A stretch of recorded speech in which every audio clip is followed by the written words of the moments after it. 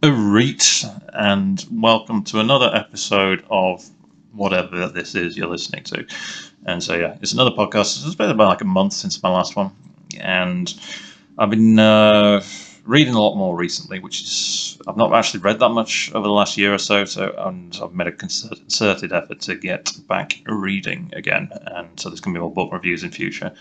So it's good to be reading again, but in between that lot, it takes a while to read stuff. I am quite a slow reader. I'm all over every sentence very carefully, rather than those people who skim read and say, "Oh yeah, I read this book in an hour. It was the most amazing experience of my life." And it's just, well, how on earth did you take it all in, mate? You read War and Peace in 1 hour? I doubt it.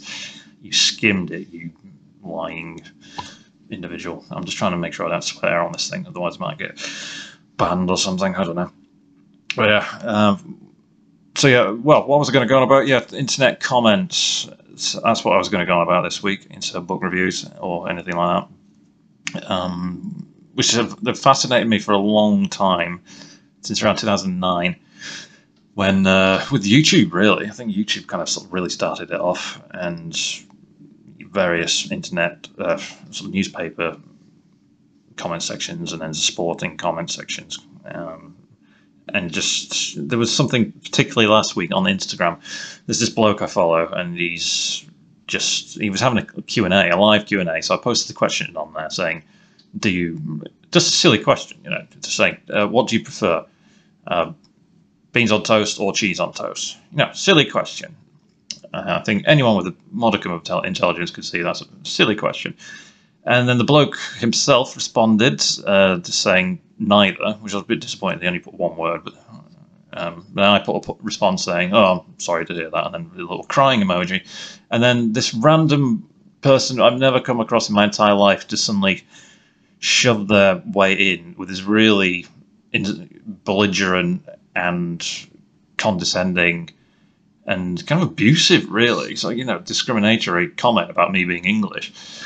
And it just made me stop and think for a second, just like, because I don't normally online sort of try and get involved in anything. I just usually post silly comments online just to sort of, for a laugh, for personal amusement and to make other people laugh, And so yeah, it just made me stop and think, what exactly was the point in that, mate? Seriously, and it just made me think.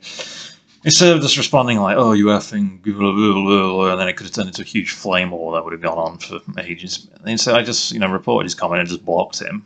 And it just made me think, what exactly is going on with this person's life that doesn't seriously go around getting that angry about cheese on toast and beans on toast.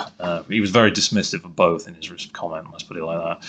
And then it just made me start thinking about all the comments I've seen over the years on the internet, because YouTube began my fascination of it. I'd leave sort of silly comments on YouTube, and then I'd just see really horrible, bigoted, abusive comments from people on YouTube. And then at one point I was reading, when I was at work, this was about a decade ago, the Telegraph is a right-wing paper here in England, and used to have a comment section on it. And when I was at work, I'd just, in between bouts of work for a break, I'd go on and just leave comments on. And it's just on the Telegraph, there was just these endless bigoted comments about homophobic, racist, sexist, just stunningly ignorant, ill-informed. And then I'd go in and sort of just correct what they're saying, just saying, "Well, you're thinking this, but no, you mean that." And then it just erupted into this huge sort of war of polemics and everything, which I always just thought, it's just a total waste of time. I just found it, again, most of the time I just stick to the silly comments, but there's that. There's a Formula One website I follow, which is just, I'm not going to mention what it's called, but it's an alright F1 website, and just the comment section is just so depraved and so full of lunatics. It's really quite stunning to behold, and just the extent of just how horrible a lot of the people in there are. And it just kind of makes me cut back and think, why are people behaving like this online? Because if you got a lot of them offline and round them up in the room, they're probably sort of social pleasantries would kick in, and sort of politeness and social constructs would all kick in, and it'd all be very civil and polite and getting on and everything like that. And it's just that anonymity when they're on the line. All these deep-seated sort of prejudices or whatever, they can just unleash them online without any sort of, well, very little fear of any sort of retribution or sort of legal consequences for what they're writing. Which is why you see on Twitter, Twitter's absolutely notorious for. YouTube's really, really bad as well, but Twitter's notorious for just the horrible extent of internet, the comments that are left are just the sort of, horrible racism and the hate speech, and it's become like a breeding ground for the far right to just spout whatever enters their head, and it's been thoroughly unpleasant. Twitter's struggled to get on top of it and do anything about it, but it is getting slightly better. But the problem is you've got to hire thousands upon thousands of people to sort of keep on top of the endless millions of messages going out all the time. And sort of psychologically, there was an interesting article I read. I'm going to try and find this actually and then post it into the blog post that's going to go with Sporting List. You can read it if you want. But there's a term called de-individuation, and that's really, I haven't got time to go into it here, but it sort of explains why people do these horrible internet comments, and they'll write. It's strange because they'll be just writing the most horrible. And there was a film. Hang on 1 second.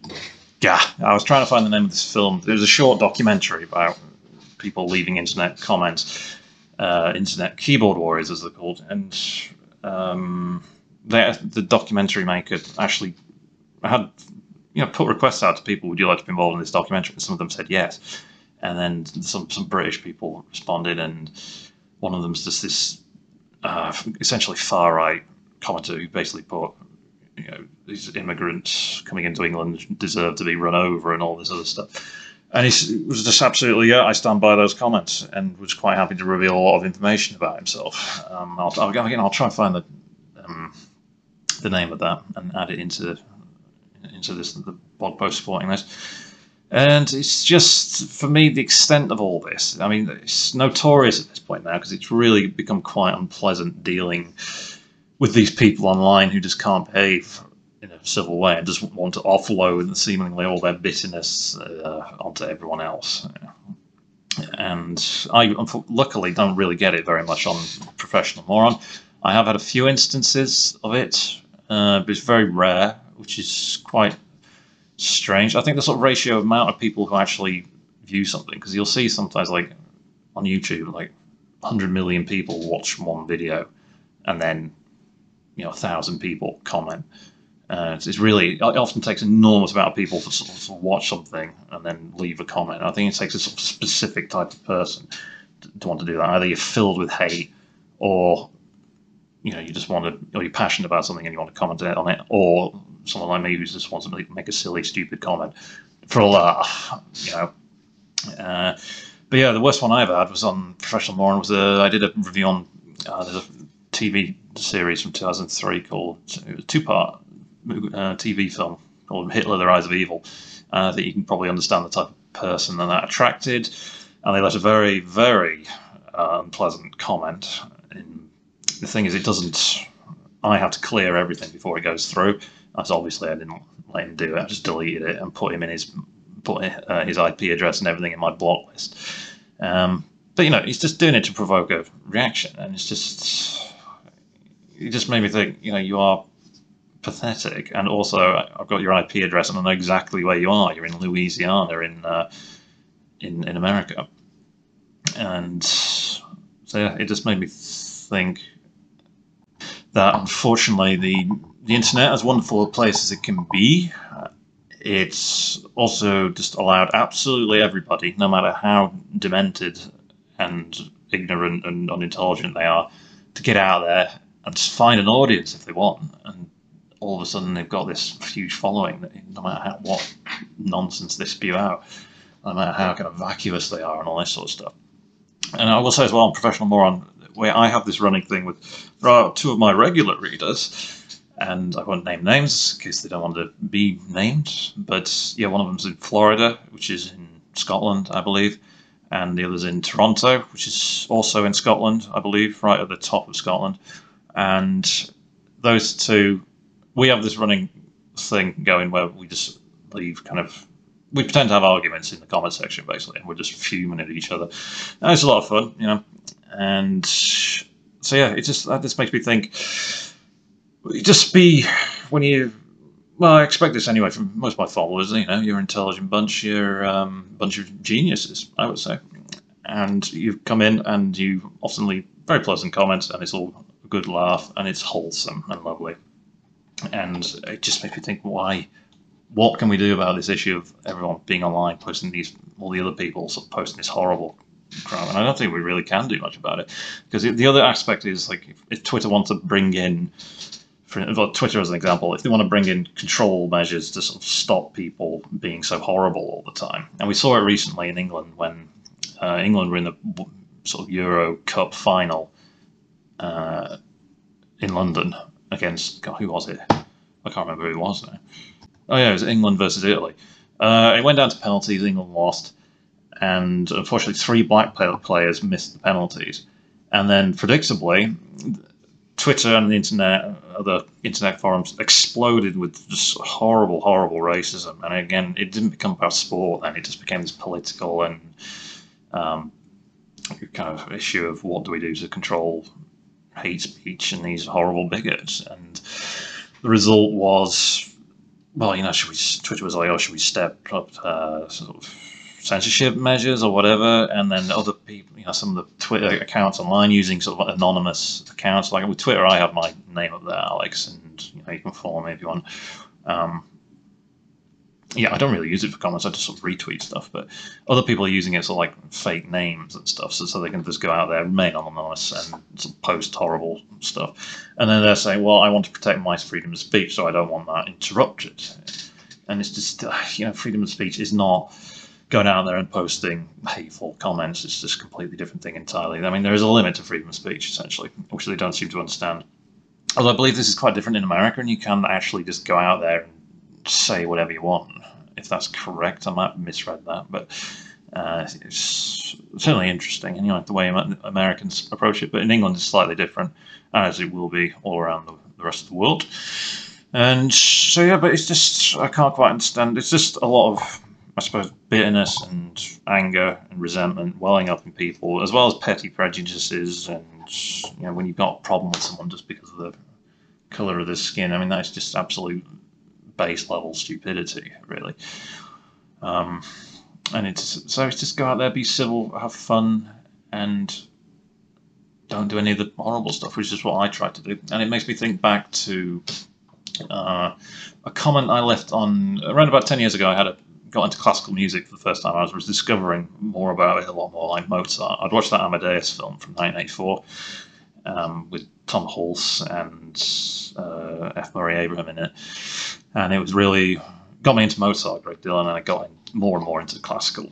And I was listening to Arvo Pärt, who's a fantastic composer. And there was this on YouTube, and there was a picture for the YouTube video, the picture of him with just Arvo Pärt with his huge beard that he's got. And in the comment section, someone had put, "That's some beard." Underneath it, I'd put, "Legend has it, it's the beard that plays the violin for him." And I was quite pleased with that. And it got a huge number of plus votes. You know, a lot of people found it sort of interesting and funny. And then someone in, I think it was Vietnam, if I remember correctly, put in the comment section that he found it absolutely hilarious and had spent 10 minutes just laughing himself stupid at that. And that's, I think, what I'd like to see internet comments become, that sort of more, you know, that's kind of unifying type of deal, rather than sort of causing conflict and antagonism all the time. You know, just a comment like that, and I hope that bloke remembers it every now and again, and he has a good laugh about it.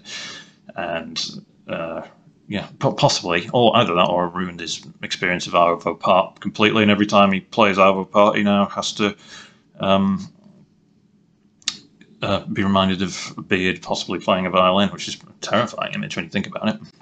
But then similarly, on that comment section as well, I'd come across this bloke who was claiming, at least, but he did come across as extremely intelligent, but he was claiming to have an IQ of like 180 plus or something. And I'd have a look at his YouTube he'd filled out all his YouTube channel with all his educational accomplishments and everything. And yeah, he's obviously outstandingly intelligent.